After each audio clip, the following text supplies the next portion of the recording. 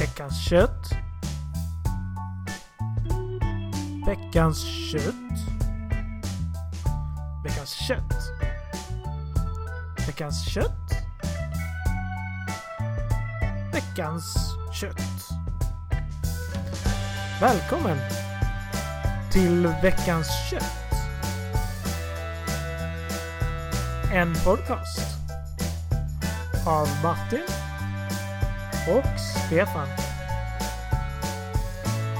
Mycket nöje. Hej och välkomna till ännu ett avsnitt av norra Europas fjärde största podcast. Veckans kött, säsong 7, avsnitt 10. Välkommen säga också till dig, Martin. Yes! Tackar. Vad härligt att vi är tillbaka för ännu ett avsnitt, Stefan. Ja, det är ju skönt och det är ju en härlig tid här nu att vara tillbaka i. En underbar säsong att spela in en podd, så att säga. Ja, ska vi säga att vi är i slutet av december? Ja, men det tycker jag. Ja, absolut. Och då har vi ju klarat av all den berömda numerologin som vi brukar vilja klara av i början av varje avsnitt. Det vi inte har klarat av är våra kanaler, Stefan. Har du lust att dra dem idag? Ja, det kan vi göra. Vi finns ju som vanligt vid den här årstiden ligger vi inte i Göta kanal.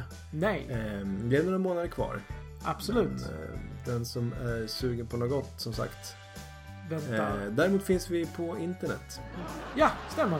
Det är bara att rita, gissa och googla sig till. Du, Martin, jag måste ju fråga dig. Vad har du haft för lite grann sen sist?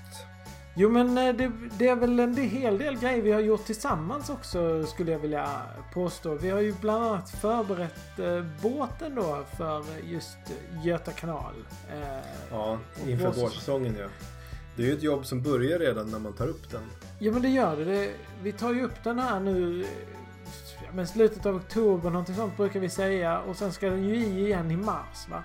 Så att lite som att ta in och ställa tillbaks klockan, kan man säga. Ja, precis. Och här snackar vi ju total förnissning av skrovet. Skrovet ska förnissas och propellern ska försinkas. Och sen har jag faktiskt monterat en lite... Du ser där gas... jag vet inte om du har tittat på det ännu, men på gashandtaget har jag satt en sån här populär ett litet ornament i form av en liten golfboll istället för den...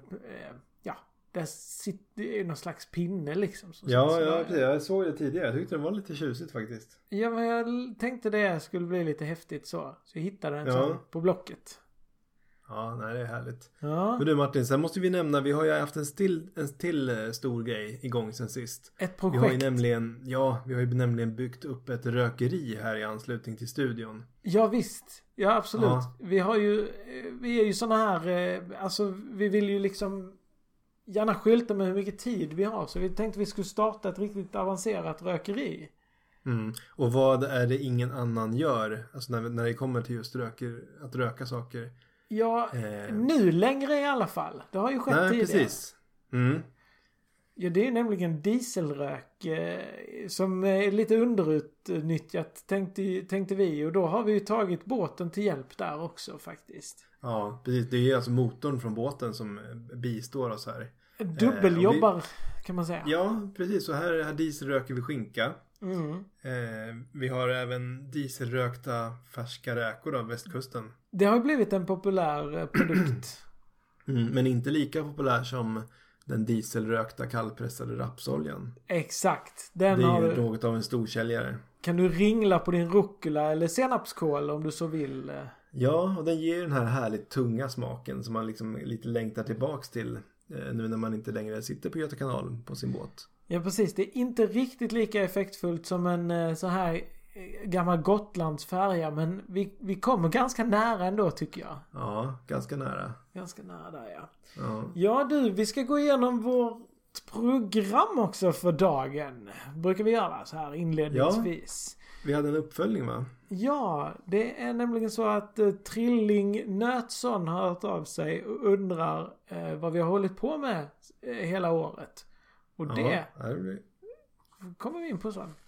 Ja, precis. Om man inte redan var nöjd med det vi berättat. Vi har ju sen har vi ju en härlig radioteater som fullständigt dominerar hela avsnittet. Absolut.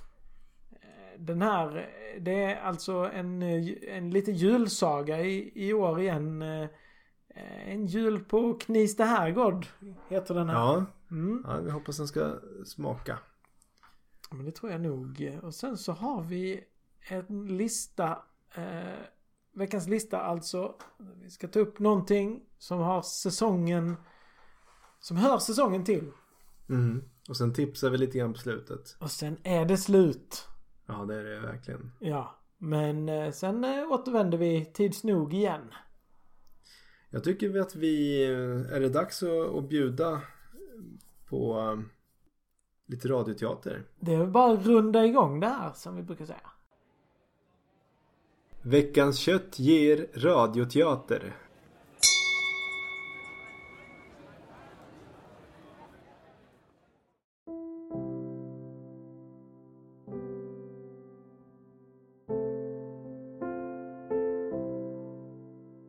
Första kapitlet, 27 november 2022. Första advent var sig inte likt i år. Ingen snö, bara dimma och höstrusk. Hans Dieter gick med långa steg mot Drottningtorget i hans nya hemstad sedan många år, Trollhättan. Han såg med förväntan och förtvivlan fram emot detta årets julfirande. Han hade inte firat jul på egen hand sedan han flyttade från Wuppertal hösten 2013. I år skulle det bli första gången på 9 år som han firade julen helt själv. För att kompensera för detta hade han unnat sig en riktig lyxvistelse på Knivsta herrgård utanför Skövde över julhelgen. Han tänkte på Kenneth och deras tidigare jular de firat tillsammans. Det hade blivit många, men i år skulle det inte bli något. Han hyste inget agg mot Kenneth, men att Kenneth skulle bjuda Gert Gosse på den kryssning till Mariehamn som Kenneth vunnit på skraplotter, det hade Hans Dieter lite svårt att ta in. Gert och hans träskor, muttrade Hans Dieter där han gick. Han erinrade sig förra årets julafton då Gert rullade in i hallen och nästan ramlade över hunden Gördis som var där på besök. Han kom också ihåg den goda julmaten som Kenneth bjudit på. Jo då, matlagning är någonting de kan i alla fall, det där Dafgårds, tänkte han innan han tog en titt på sitt armbandsdjur. Klockan hade hunnit bli 17.34 nu.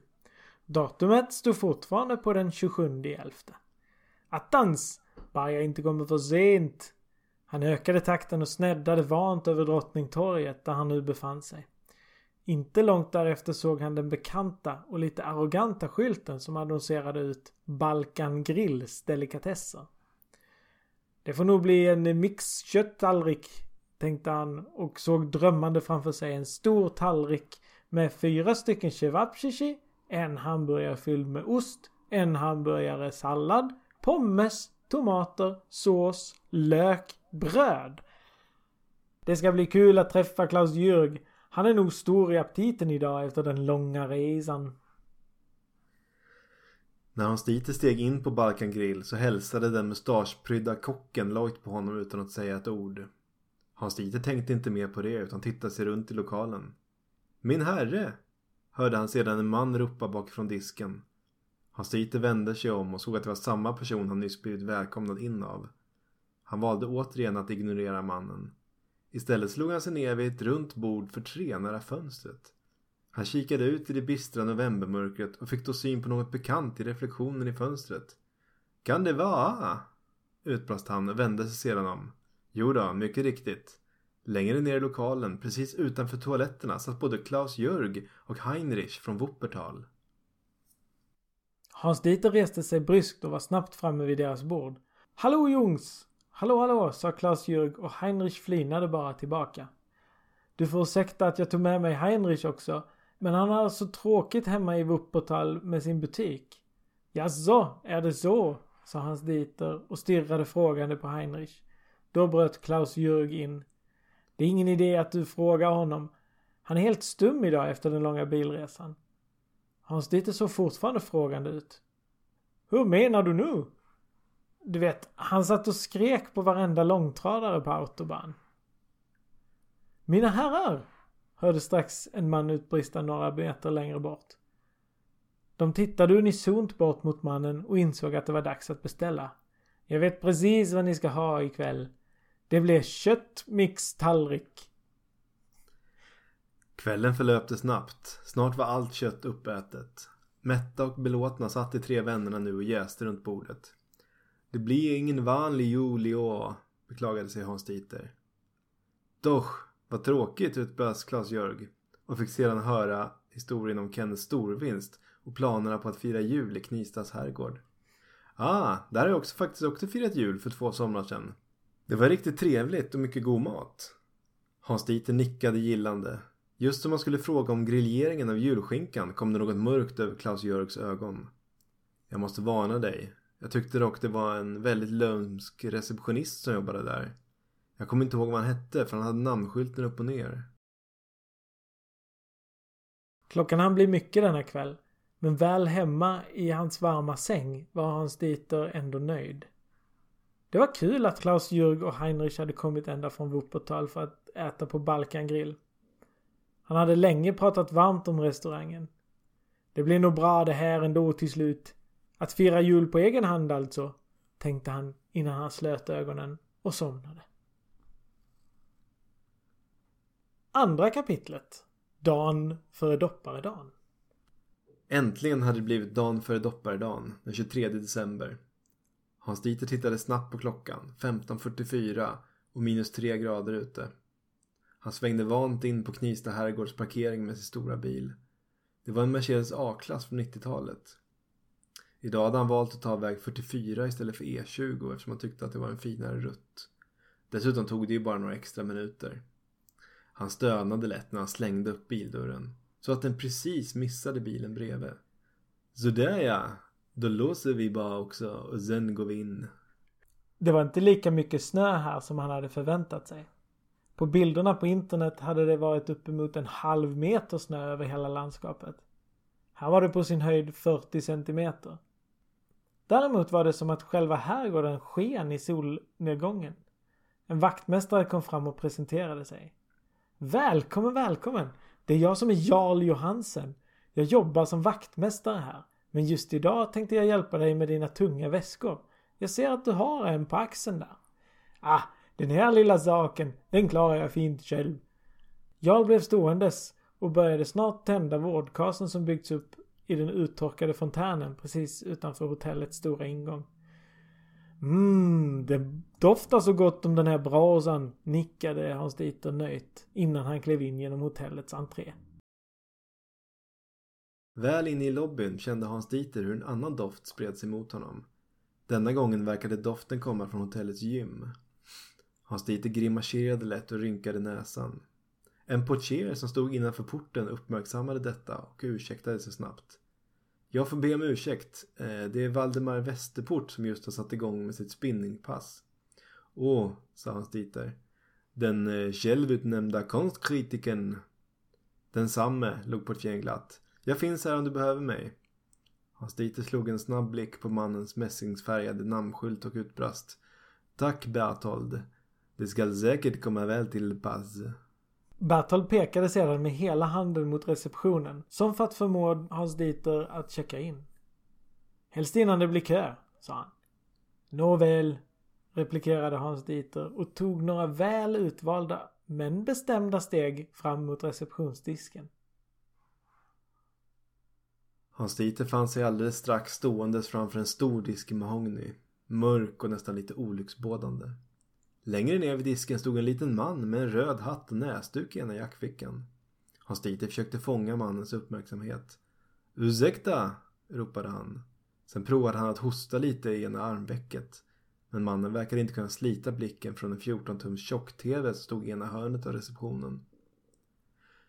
Hans Dieter kunde inte se vad tvn visade för program. Men däremot såg han den lilla ringklockan som stod framför honom och han gav den en bestämd smäll. Pling, pling, lät det. Och den lilla mannen som tittade på tvn kom bokstavligen flygande mot honom. Välkommen, välkommen. Det är ni som har hyrt ett rum här, eller hur? Vi har många gäster som hyr rum här, särskilt nu under jul. Det verkar vara en populär högtid. Kommer din kamrat också? Utbrast receptionisten sedan. och pekade med hela armen på en äldre herre som stod längre bak i lobbyn med ryggen vänd mot entrédörren. Nej, jag är här själv. Jag förstår. Då behöver du bara en nyckel. Rummet är rent och du har nummer 17. Frukost serveras imorgon och också till lunch. Jag hoppas att du uppskattar tiden du har kvar här hos oss. Hans-Dieter blev förstås paff av all den informationen. Men då han även tidigare sovit på hotell så visste han ungefär vad han kunde förvänta sig. Han tog därför emot nyckeln med båda händerna och försökte i förbifarten se vad receptionisten hette. Men det enda han skymtade var att mässingsskylten var upp och ner. Det här var verkligen något alldeles extra, basunerade plötsligt en man med en mörk mansröst ut genom hela entrén, samtidigt som han bredbent ställde sig framför det enorma pepparkakshus som tog upp halva lobbyn. Hans-Dieter fick nu också syn på detta mästerverk och trängde sig fram. Fram kom också portieren Berthold. Jag ser att ni uppmärksammat vårt fina hus. Det är alltså en replika av hotellet som ni bor i, Knivsta herrgård. 140 timmar har vi lagt ner på det här. Det är en skalenlig modell. Den är 120 x 40 x 50 cm stor. Och vi har gått åt 15 kilo Nyåkers pepparkaksdeg, 2 kilo kristyr och 5 påsar nonstop. Och vet ni vad? Vi fick ha igång 3 varmluftsugnar samtidigt för att kunna grädda alltihopa. Jag är alldeles mållös, utbrast den lite allt för kraftige mannen som stod bredvid Hans-Dieter och portieren Berthold. Du måste vi ha Mats båt, sa Berthold frågande till mannen som nickade nöjt till svar. Efter den här upplevelsen måste jag gå och checka in, sa Mats båt och avvek. Hans-Dieter som redan hade checkat in stod istället kvar och beundrade det massiva hotellet i miniatyr och i pepparkaksdeg. Särskilt imponerad var han över alla pepparkaksfigurer som var utplacerade. Där stod till exempel Jarl, vaktmästaren, med en julbock utanför entrén. Efter att ha stirrat på pepparkaksfigurerna i vad som kändes som 3 minuter bestämde sig Hans-Dieter för att bege sig till sitt rum för att pudra näsan. Han närmade sig dörren med bestämda steg och drog kaxigt upp nyckelkortet som han nyss fått av den märklige mannen i receptionen. Han drog kortet vant i kortläsaren på dörren. Men ingenting hände. Istället hörde han en röst bakom sig. Hej! Lennart Skoglund heter jag. Jag kommer från Uddevalla. Det funkar inte så här. Du har fått en nyckel där. Använd den istället. Hans-Dieter som ansåg sig ha god förståelse för hur hotelldörrar fungerade rynkade bara på näsan och kvävde sin ilska med ett forcerat tack. Sen vände han på nyckeln och låste upp. Med dörren på vid gavel tog han några steg in i rummets hall. Precis efter honom tog också Lennart Skoglund några steg in och stod nu precis bakom Hans-Dieter. De har en välfylld minibar här, konstaterade Lennart samtidigt som han stod på knä framför det lilla kylskåpet och botaniserade. Hans-Dieter visste inte riktigt vad han skulle säga, men han tyckte det luktade svagt av majonnäs i rummet. Vi delar väl på varsin, utbrast Lennart som redan korkat upp en miniflaska Jägermeister. Tack, det är nog bra. Jag ska faktiskt sova en halvtimme. Det var en lång resa. Gör det du, jag håller ställningen här så länge. När Hans-Dieter vaknade var Lennart inte längre kvar i rummet. Han tittade på sitt armbandsur på höger arm. Det visade nu 17:39. Oj, snart dags för middag, utbrast han. Han svidade raskt om till ett par mörka, lite glansiga byxor med hängslen och begav sig strax därefter ner mot entrén till hotellets restaurang. Han passerade både hissen som han tagit på vägen upp samt den stora pepparkakshuset i lobbyn och var snart framme i restaurangen. Utanför restaurangens port stod portieren Berthold. Jag kan verkligen rekommendera maten här ikväll, sa han lojt till alla gästerna som närmade sig. Drycken till också utmärkt, hörde Hans-Dieter honom lägga till. Väl inne på restaurangen lät Hans-Dieter blicken svepa hungrigt från höger till vänster. Långt borta till vänster såg han någon sitta och vinka ivrigt åt hans håll.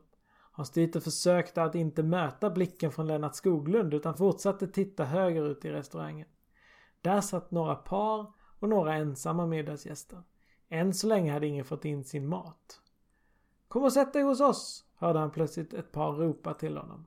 Han tog några snabba steg fram och presenterade sig. ivrig att komma undan Lennarts allt mer frenetiska vinkande. Jag heter Bergman, Ingvar Bergman, och jag är mekanisk designer, och här är min fru, Bergman, Ingegärd Bergman. Hon försörjer sig som författare. Hon har skrivit flera böcker om grödor och fårskötsel. Intressant, sa Hans Dieter. Själv så heter jag Hans Dieter och härstammar från Wuppertal. Det ligger i Tyskland. Under middagen som förlöp i goda vänners lag uppmärksammade ändå Hans Dieter att alla sällskap inte hade lika trevligt som bordet där han själv och paret Bergman, Ingvar och Ingegärd Bergman, satt. Lite längre bort satt en kraftig figur i en pampig lila sidenkostym. Hans Dieter hade förstått att detta var markis Gert av Schinkenstadt som firade jul här på Knivsta herrgård och gjort det varje år sedan 93. Markisen hade länge suttit själv i bordet, men det hade inte dröjt lång tid innan Lennart Skoglund dykt upp vid hans sida. Nu satt Lennart nöjt där och skrockade och berättade historier om sin tid som fågelskådare i Lunds observatorium. Markisen såg däremot måttligt road ut, och portieren, vars uppgift var att se till att alla gäster var nöjda, såg mer och mer nervös ut. Några andra som inte heller såg ut att ha det så trevligt var två bord som stod i närheten av varandra. Vid det högra bordet satt Mats Båt och försökte ägna sig åt sin skaldjursplatå. Vid det andra bordet satt en uppseendeväckande man med en silvrig hink kycklingklubbor. Det var Valdemar Westerport, konstkritikern från gymmet, som vältrade sig i kyckling och mumlade syrliga kommentarer som uppenbarligen var ämnade åt Mats Båt. Om en korv med bröd kan få en staty, då kan väl en hink med kycklingklubbor också få en. Mats tittade besvärat bort medan Valdemar byggde ett torn med kycklingklubbor på en stol mellan dem. Titta här! Så här skulle man kunna svetsa ihop dem. Kycklingklubborna. Det gör du snabbt, Mats. En halvtimme kanske, sa mannen och skrockade förnöjt. Någon timme senare tittade Hans Dieter tillbaka mot bordet där markis Gert av Schinkenstadt suttit. Där satt nu Lennart och sov, och markisen hade lämnat bordet för kvällen. Hans Dieter började också känna sig nöjd och tackade paret Bergman, Ingvar och Ingegärd Bergman, för kvällens sällskap och reste sig upp.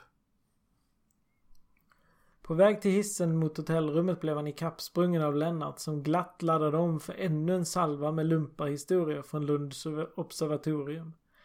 Någon timme senare låg Hans Dieter sent om sidor på sitt rum och slöt ögonen. Äntligen ensam, tänkte han och nickade till, men vaknade snart nog igen med ett ryck. Det var några bullriga röster som hördes genom väggen. Hans Dieter tyckte sig höra någon skrika: "Ta du dina förgyllda varmkorvar och dra till..." Sen hörde han en hög duns och sen blev det tyst. Hans Dieter somnade och sov en orolig sömn. 3:e kapitlet, julaftonsmorgon. Hans Dieter slog upp sina ögon och upptäckte att klockan var alldeles för mycket. Åh nej, nu missar jag kanske julaftonfrühstücken.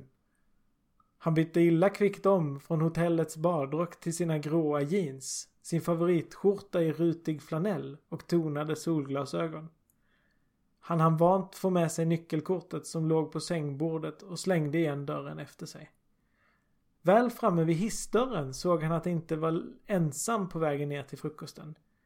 Nej men hallå där, sa Lennart Skoglund som stod i morgonrock och senapsgula loafers.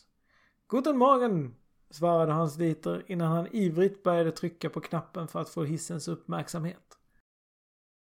När hissen till slut plingade till klev både Hans Dieter och Lennart in i hissen. Jag brukade resa mycket med Gun förut, min exfru. Eller resa och resa. På onsdagar åkte vi till biblioteket i Uddevalla. Det var tidigare. Sen kom en frisör och sabba allt. Hans Dieter hann inte fundera så mycket på Lennarts berättelse. Han fokuserade istället blicken på tavlan som räknade ner från våning 2 till våning 1. Pling, sa det strax. Då var det dags med lite frukost då, utbrast Hans Dieter och skyndade bort mot restaurangen. Jag har egentligen redan ätit frukost, sa Lennart på vägen till restaurangen. Men jag kan allt tänka mig att äta lite till. Väl inne i restaurangen botaniserade Hans Dieter länge och väl i frukostbuffén. Lennart smet iväg in till herrarnas en sväng. Något Hans Dieter inte blev särskilt ledsen över. Det var viktigt att det blev rätt från början det här. Att champinjonerna till exempel hade rätt nyans av grått samt att omeletten var gjord av löskokta ägg. Att brödet var rostat på ena sidan samt att margarinet var extra saltat. Titta Hans Dieter! De har margarin med havssalt här, utbrast Lennart som nu var tillbaka från sin tur på toaletten. De båda tog sedan plats vid ett bord nära ett av de stora panoramafönstren som vette ut mot rondellen där vaktmästaren Jarl Johansen tänt vårdgasen igår. Just det, jag hann ju inte berätta färdigt om Gun, sa Lennart. Min exfru Gun. Jaså, replikerade Hans Dieter förstrött medan han avnjöt det något översaltade margarinet som han brett på en croissant. Vi var ju ofta på badhuset också. Men här blev Lennart avbruten av ett gällt skrik. Alla i restaurangen stannade upp och blickarna vändes ut mot foajén. Bara sekunder senare kom Berthold, portieren, springandes in i restaurangen, askgrå i ansiktet. Hjälp! Lyckades han få fram, knappt hörbart. Både Hans Dieter och Jarl Johansen, vaktmästaren, som också visade sig extra knäcka som serveringspersonal på röda dagar, var snabbt framme hos Berthold som nu inte fick fram ett ord. Han pekade fäktande ut mot foajén, som han ville fånga deras uppmärksamhet. Hans Dieter och Jarl släppte taget om Berthold som föll med en mjuk duns mot det hårda parkettgolvet. Tillsammans med många av de andra frukostgästerna i restaurangen skyndade de nu ut mot foajén. Någon skrek till när de klivit ut ur restaurangen och det blev snabbt uppenbart för Hans Dieter vad det var som hade gjort både Berthold samt några av gästernas upprörda. Mitt på den stora spegelväggen i foajén hade någon med stora bokstäver skrivit Mats Båt är analfabet i kristyr. Hans Dieter såg sig om. Han spanade ut mot de andra gästerna och skymtade snabbt Mats Båt. Lika askgrå i ansiktet som Berthold hade varit. Uppenbarligen skakade av anklagelserna. Skulle han, Mats Båt, vara analfabet? Hans Dieter kände dock att han behövde hämta andan lite grann. Han tog därför några bestämda steg bort mot den andra sidan av hotellets foyer, där han stannade framför hotellets Pride and Joy, det stora pepparkakshuset i skalenlig modell. Han studerade det noggrant. Plötsligt insåg han att något var fel. Huset såg inte ut som det skulle. Istället för 120 x 40 x 50 cm stort var det nu bara 120 x 35 x 20 cm stort. Och istället för 15 kilo Nyåkers pepparkakssteg så var hela strukturen nu ersatt av 12 paket Vasa Falu rågrut. Kristyren som tidigare hade hållit ihop alltihopa var utbytt mot 2 paket Janssons frestelse från Davgårds. Och det värsta av allt, istället för att föreställa Knista herrgård så föreställde det nu Skinnskattebergs brukshotell. Hans Dieter begrundade situationen. Några hade alltså anklagat Mats Båt för att vara analfabet. Att detta gjorts i kristyr gjorde enligt honom brottet ännu grövre. Sen hade också någon bytt ut det magnifika pepparkakshuset, som var hotellets stolthet, mot en billig imitation av Skinnskattebergs brukshotell. Vem skulle kunna lösa detta mysterium? Hans Dieter tittade återigen ut över de andra gästerna. Ingen Poirot eller Sherlock Holmes syntes till. Skulle detta bli hans tid att skina nu? Han som kanske läst flest böcker av Camilla Läckberg i hela Sverige. Han som har samlingsboxen med alla 22 DVD av Beck. Han som köade redan från klockan 01.00 för att se den senaste Wallander-filmen på hyr-DVD. Achtung! Ropade Hans Dieter till resten av församlingen som fortfarande stod och lutade sig över kristyren på spegeln. Här har det hänt ett riktigt brott. Någon har bytt ut pepparkakshytten och jag lovar och svär att jag, Hans Dieter, ska finna den skyldiga till detta hemska dåd. 4:e kapitlet. Senare samma dag. Den lilla folksamlingen som hade bildats runt Hans Dieter började så sakteliga lösas upp. Hans Dieter hade varit snabb att få upp sin lupp från Carl Zeiss och stod nu och studerade knäckebradshuset i detalj. Mycket amatörmässigt konstruerat det här huset, sa han för sig själv. Just som man skulle skärskåda en fog av Janssons frestelse blev han avbruten av portieren Berthold. Hotellledningen är väldigt glada över att du tar dig an det här fallet. Men de ser gärna att vi håller pressen utanför det hela. Jarl Johansen, vaktmästaren, han har satt upp en provisorisk vägspärr uppe vid grindarna för att se efter att ingen lämnar eller kommer in på området. Det blev mycket att tänka på för Hans Dieter. Han kände att han nog behövde ta en kvarts break på hotellrummet och samla sig. Han stegade snabbt bort mot hissen och såg receptionisten vars namn nu undflög honom snabbt stiga ur och vika av i riktning mot köket. Receptionisten log lite åt honom, men Hans Dieter gillade inte leendet. Det såg nästan ut som att han hade lite Janssons frestelse i mungipan.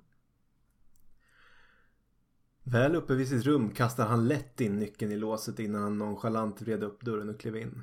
Hallå där, hörde han en bekant stämma ropa från sängen. Hans Dieter klev längre in i rummet och betraktade nu Lennart Skoglund som lagt sig på rygg på Hans Dieters stora queen-size-säng och sakta åt upp en av jordnötspåsarna som funnits i minibaren. Jag har en idé om vem som utfört det hemska brottet, utbrast snart Lennart. Minns du när vi satt vid frukosten? Paret Bergman, Ingvar och Ingegärd Bergman.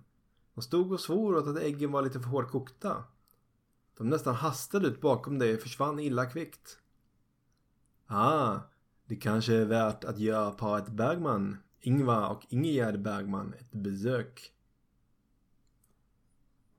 Hans Dieter lyfte snabbt telefonluren som stod vid hans nattduksbord. Efter bara några signaler hade han receptionisten i luren. Vad får det lov att vara? Jag skulle vilja prata med paret Bergman.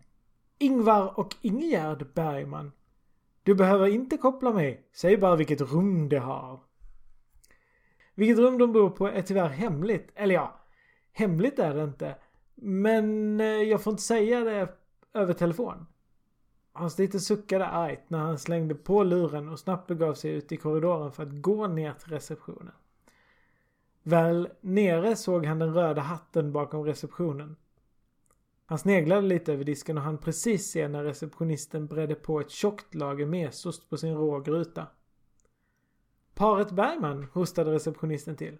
Du menar Ingvar och Ingegärd Bergman? Jo då, de håller till i rum nummer 16. Hans Dieter knackade lite väl försynt på dörren till rum 16. Bergman, Ingvar och Ingegärd Bergman. Jag skulle vilja ställa lite frågor till er om de händelser som utspelade sig under frukosten i morse. Ingvar öppnade dörren på vid gavel. Bredvid honom stod Ingegärd med en stor kristallvas under ena armen. Jag hörde att ni fick lite väl bråttom i morse när jag stod och skalade mitt ägg. Ja, det blev lite dumt, bröt Ingegärd in. Vi fick lov att skynda oss lite och tyvärr lämna frukosten med de goda äggen. Annars hade vi riskerat att missa trisskrapet på Nyhetsmorgon som vi gillar att följa tillsammans. I morse var det en dam från Alingsås som vann 10 000 kronor. Tänk vad kul det var för henne, berättade Ingvar. Jag förstår. Då hade ni ingenting med brottet som utspelade sig att göra. Nej, vi är helt oskyldiga, sa Ingegärd. Däremot såg vi 2 personer när vi skyndade oss upp. En var lite mindre. Han hade namnbrickan upp och ner så det var säkert inget att bry sig om. Däremot, vad var det nu han hette? Den här markisen, Schink någonting. Du menar markis Gert av Schinkenstadt, den berömda konstsamlaren från adlig börd. Hans Dieter tittade sig över axeln in till sitt eget rum. Rum 17 där Lennart Skoglund stod och mumsade på en brismörgås. Lennart, låt oss besöka markisen. Just som de skulle bege sig ner till receptionen för att be om markisens rumsnummer hörde de hur en nyckel vreds om i låset till vänster om den dörr de just kommit ur.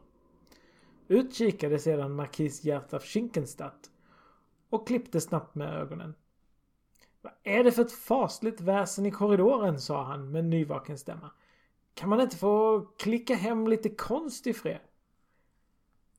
Markisen! Just den jag hade hoppats på att få träffa. Hans Dieter trängde sig in i rum nummer 18 och Lennart gick tillbaka till minibaren i Hans Dieters rum. Markisen följde med in med ett bekymrat ansiktsuttryck. Vad befalls? Utbrast markisen. Jag behöver ställa en och annan fråga. Var befann du dig efter frukosten i morse? Jag var lite sen, men jag mötte en herre på vägen ner. Han var lång och smal och jag vet inte om ni hörde, men igår under middagen satt han och smädade Mats Båts konstverk under hela kvällen. Dessutom hade han en lite underlig doft, som om han spenderat en längre tid på gymmet. Mycket intressant, utropade Hans Dieter och skyndade tillbaka till sitt eget rum. Han fann Lennart Skoglund sittandes på huk bakom fåtöljen med en stor Snickers i mudden. Lennart, jag tror vi börjar närma oss målet. Det finns inte så många fler det kan vara. Om du inte hör från mig snart igen så går jag för att uppsöka Valdemar Westerport. Att leta upp Valdemar Westerport var ingen lätt match. Förgäves hade han försökt få rumsnumret av receptionisten som ivrigt hävdade att det inte fanns någon sådan gäst på hotellet. Efter en halvtimmes ältande gav sig Hans Dieter molåket iväg från disken. Men snart kände han en välbekant doft. Den tycktes komma från hotellets gym. Hans Dieter smög sig försiktigt in i gymlokalen som var tom så när som på en lång man som satt vid en cykel en bit längre in. Är det Valdemar jag känner? Frågade Hans Dieter förmanande. Jo då, visst är det densamme. Då får jag gå rak på sak. Du gillar inte Mats Båth, eller hur? Fortsätter Hans Dieter. Nej, det stämmer. Jag tycker han är något av en klåpare. Då hade kanske motiv till att skriva något så förskräckligt som att han vore analfabet på hotellets spegel också. Jag hade gärna gjort det, men det var tyvärr inte jag, utbrast Valdemar. Vad menar du? Varför hade du gärna gjort det? Men är inte det uppenbart? Mats Båth är ju analfabet. Var befann du dig efter frühstücken? Men jag stod ju bakom dig hela tiden i frukostbuffén. Din kompis, han som inte slutade prata, han försvann ju iväg mot herrarnas. Ah, intressant, sa Hans Dieter. Drog sig till minnes doften av de välstekta champinjonerna. Jag behöver nog sova på saken några timmar. 5:e kapitlet. Ännu senare, samma julafton.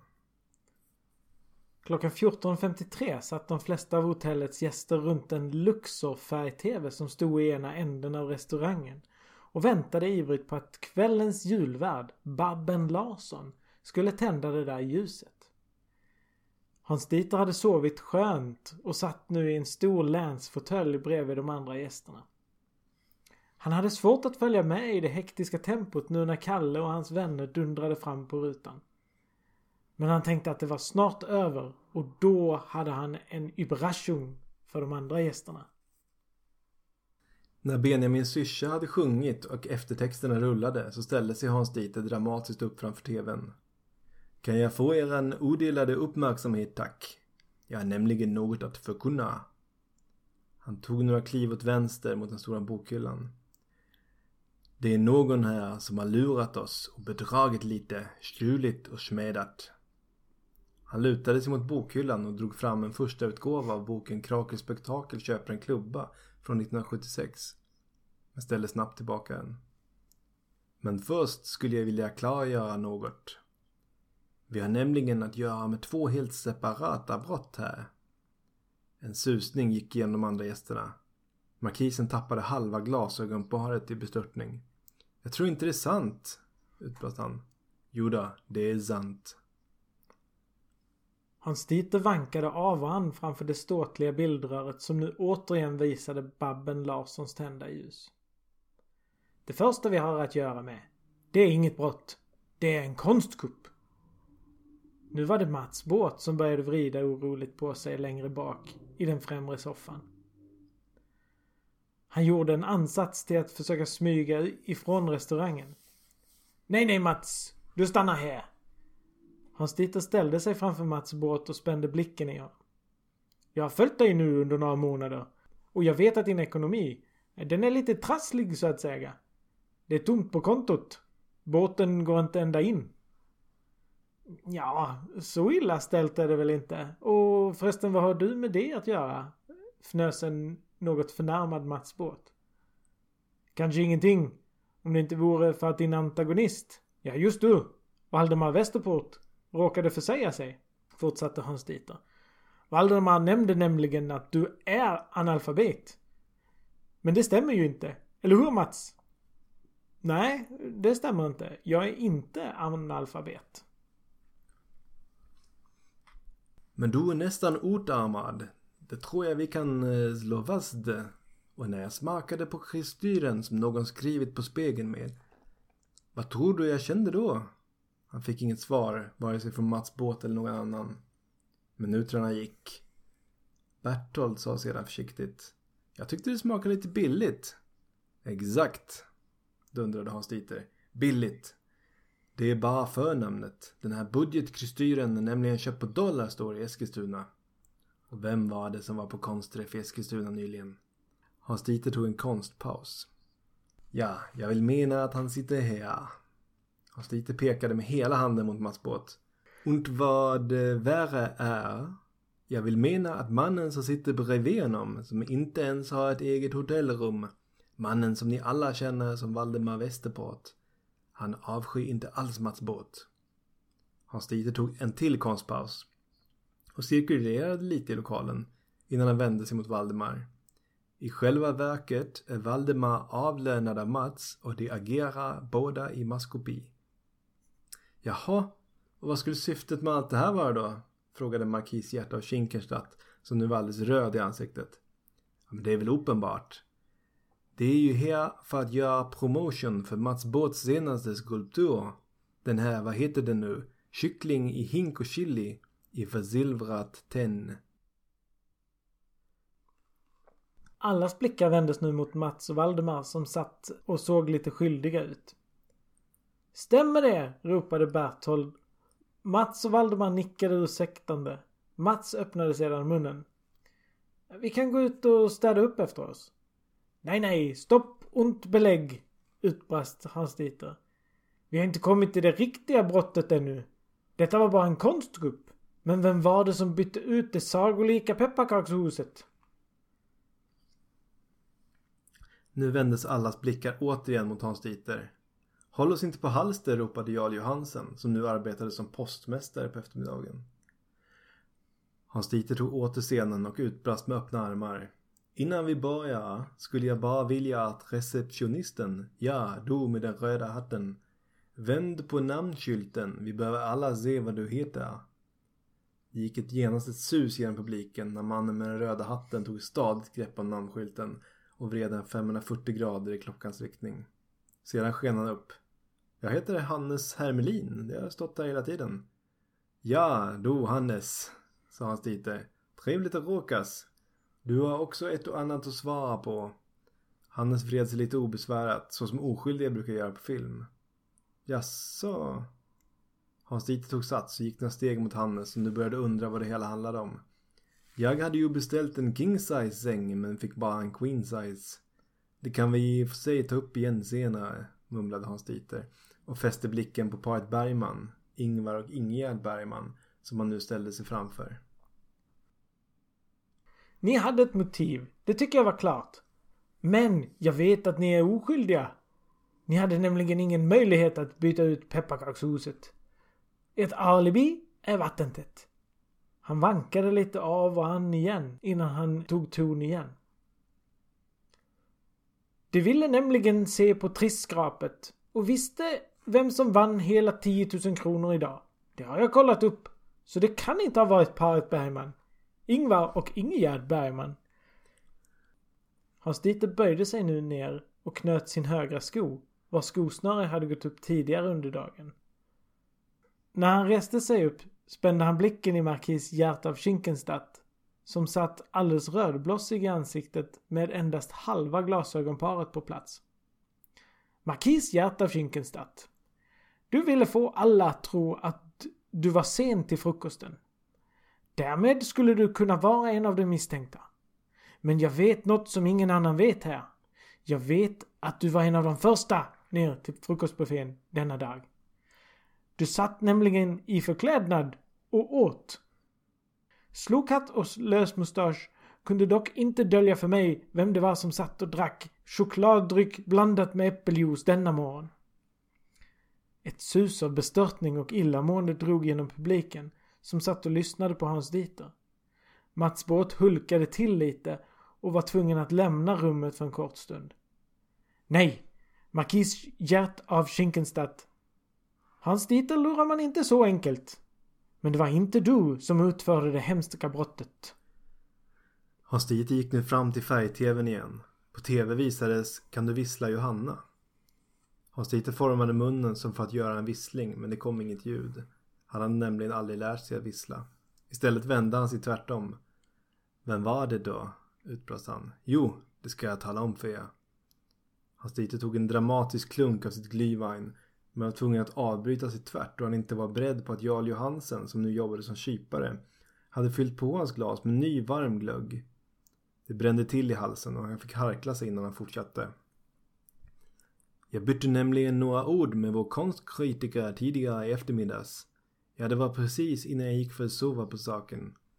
En förvånad doft spred sig från Valdemar Westerports gympapåse medan Hans Dieter fortsatte sin utläggning. Han upplyste mig nämligen om att en viss person lämnade min sida obemärkt medan jag stod och botaniserade i frukostbuffén i morse. Med detta vände han sig nu tvärtom mot en mycket förvånad Lennart Skoglund som satt mitt i en tresits soffa och vräkte i sig av det underlaget från den Aladdin-ask som Hans Dieter förvarat i minibaren på hotellrummet. Lennart hade precis bitit av en kaka och krisp och satt nu lite fånigt med munnen halvöppen och den andra halvan av chokladbiten i handen. Men var det egentligen som ville att jag skulle börja undersöka paret Bergman? Ingvar och Ingegerd Bergman. Jo, det ska jag berätta. Det var Lennart här.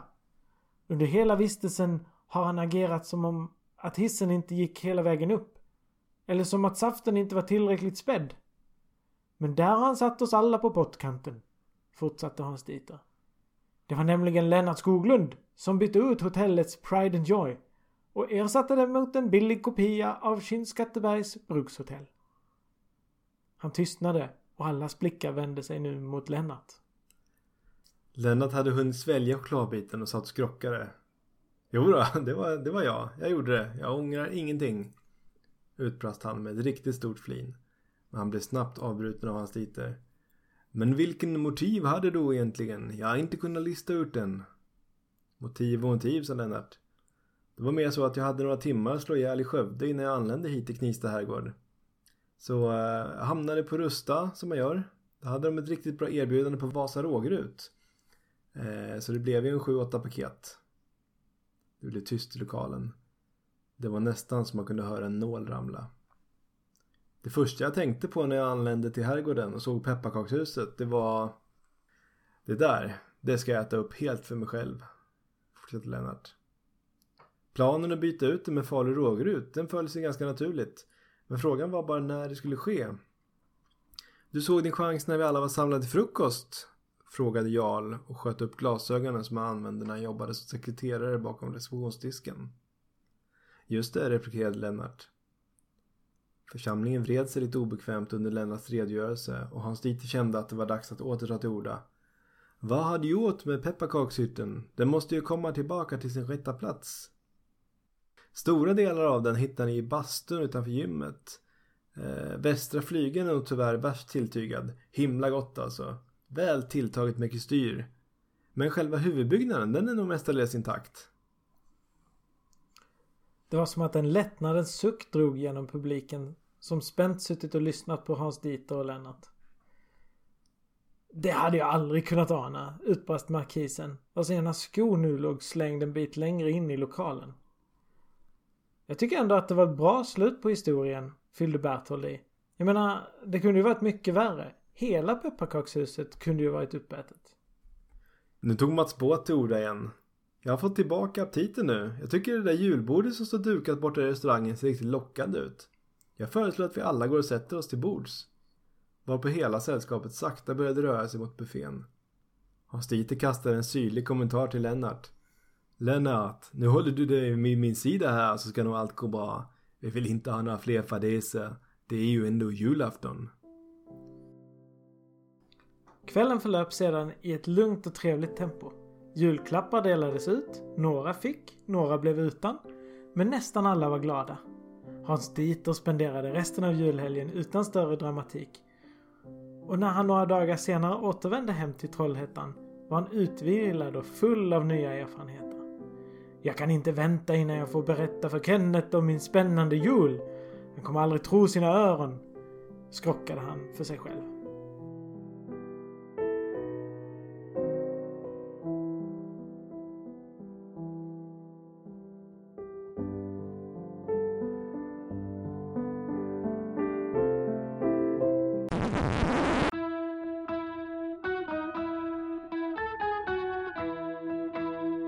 Veckans lista. Veckans lista, ja. Vi har en säsongsknuten lista denna gången, sa vi Stefan. Och det är alltså topp 5 skinkor. Härligt. Yes. Det är väl ingenting att vänta på egentligen. Har du lust att ta lead här? Jag börjar på plats nummer 5. 5. Baströkt Garant. 120 gram. Plats 4. 4. Tyrolerskinka. Lufttorkad. Är rätt. På plats nummer 3. 3. Alsbons rökt skinka. Från charkuterifabriken. 100 gram. 100 gram där. Andra plats. 2. Hjärt av Schinkenstadt. Härligt. Och på första plats nummer 1 alltså. 1. Nyléns Hugosons kokt julskinka stor. Inte dumt. Hade vi den. Veckans lista. Härligt. 0. All engine running. Liftoff. We have a liftoff. Veckans kött. Och då Martin, då är det dags för att tipsa lite grann, va?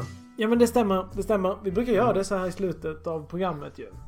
Ja, precis. Och då är Har det du något att Netflix tipsa på? eller läsk som vi brukar skoja om. Ja, precis. Och det stämmer ju även idag. Ja, även om min serie just inte finns på Netflix. Men Netflix i det här fallet får väl betyda någonstans helt enkelt. Någonstans, ja.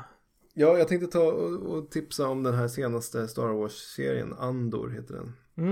De har ju stämplat ut en del Star Wars-serier. Kan det verkligen hålla än?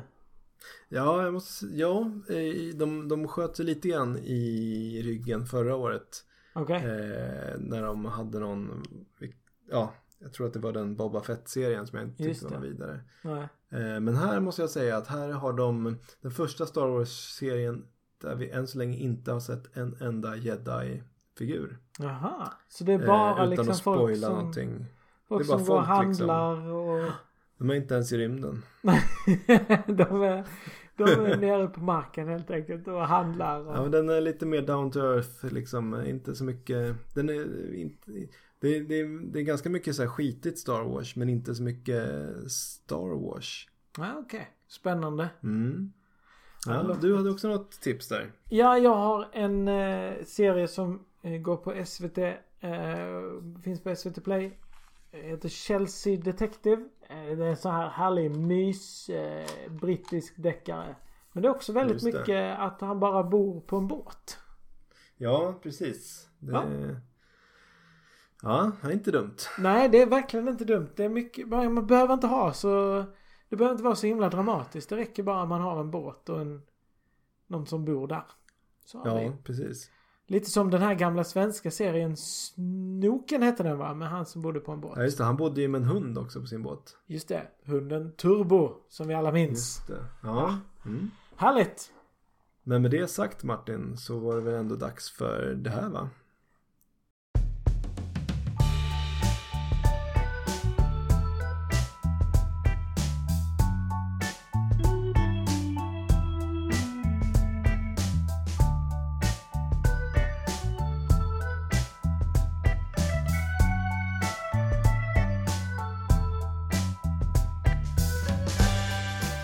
Veckans kött.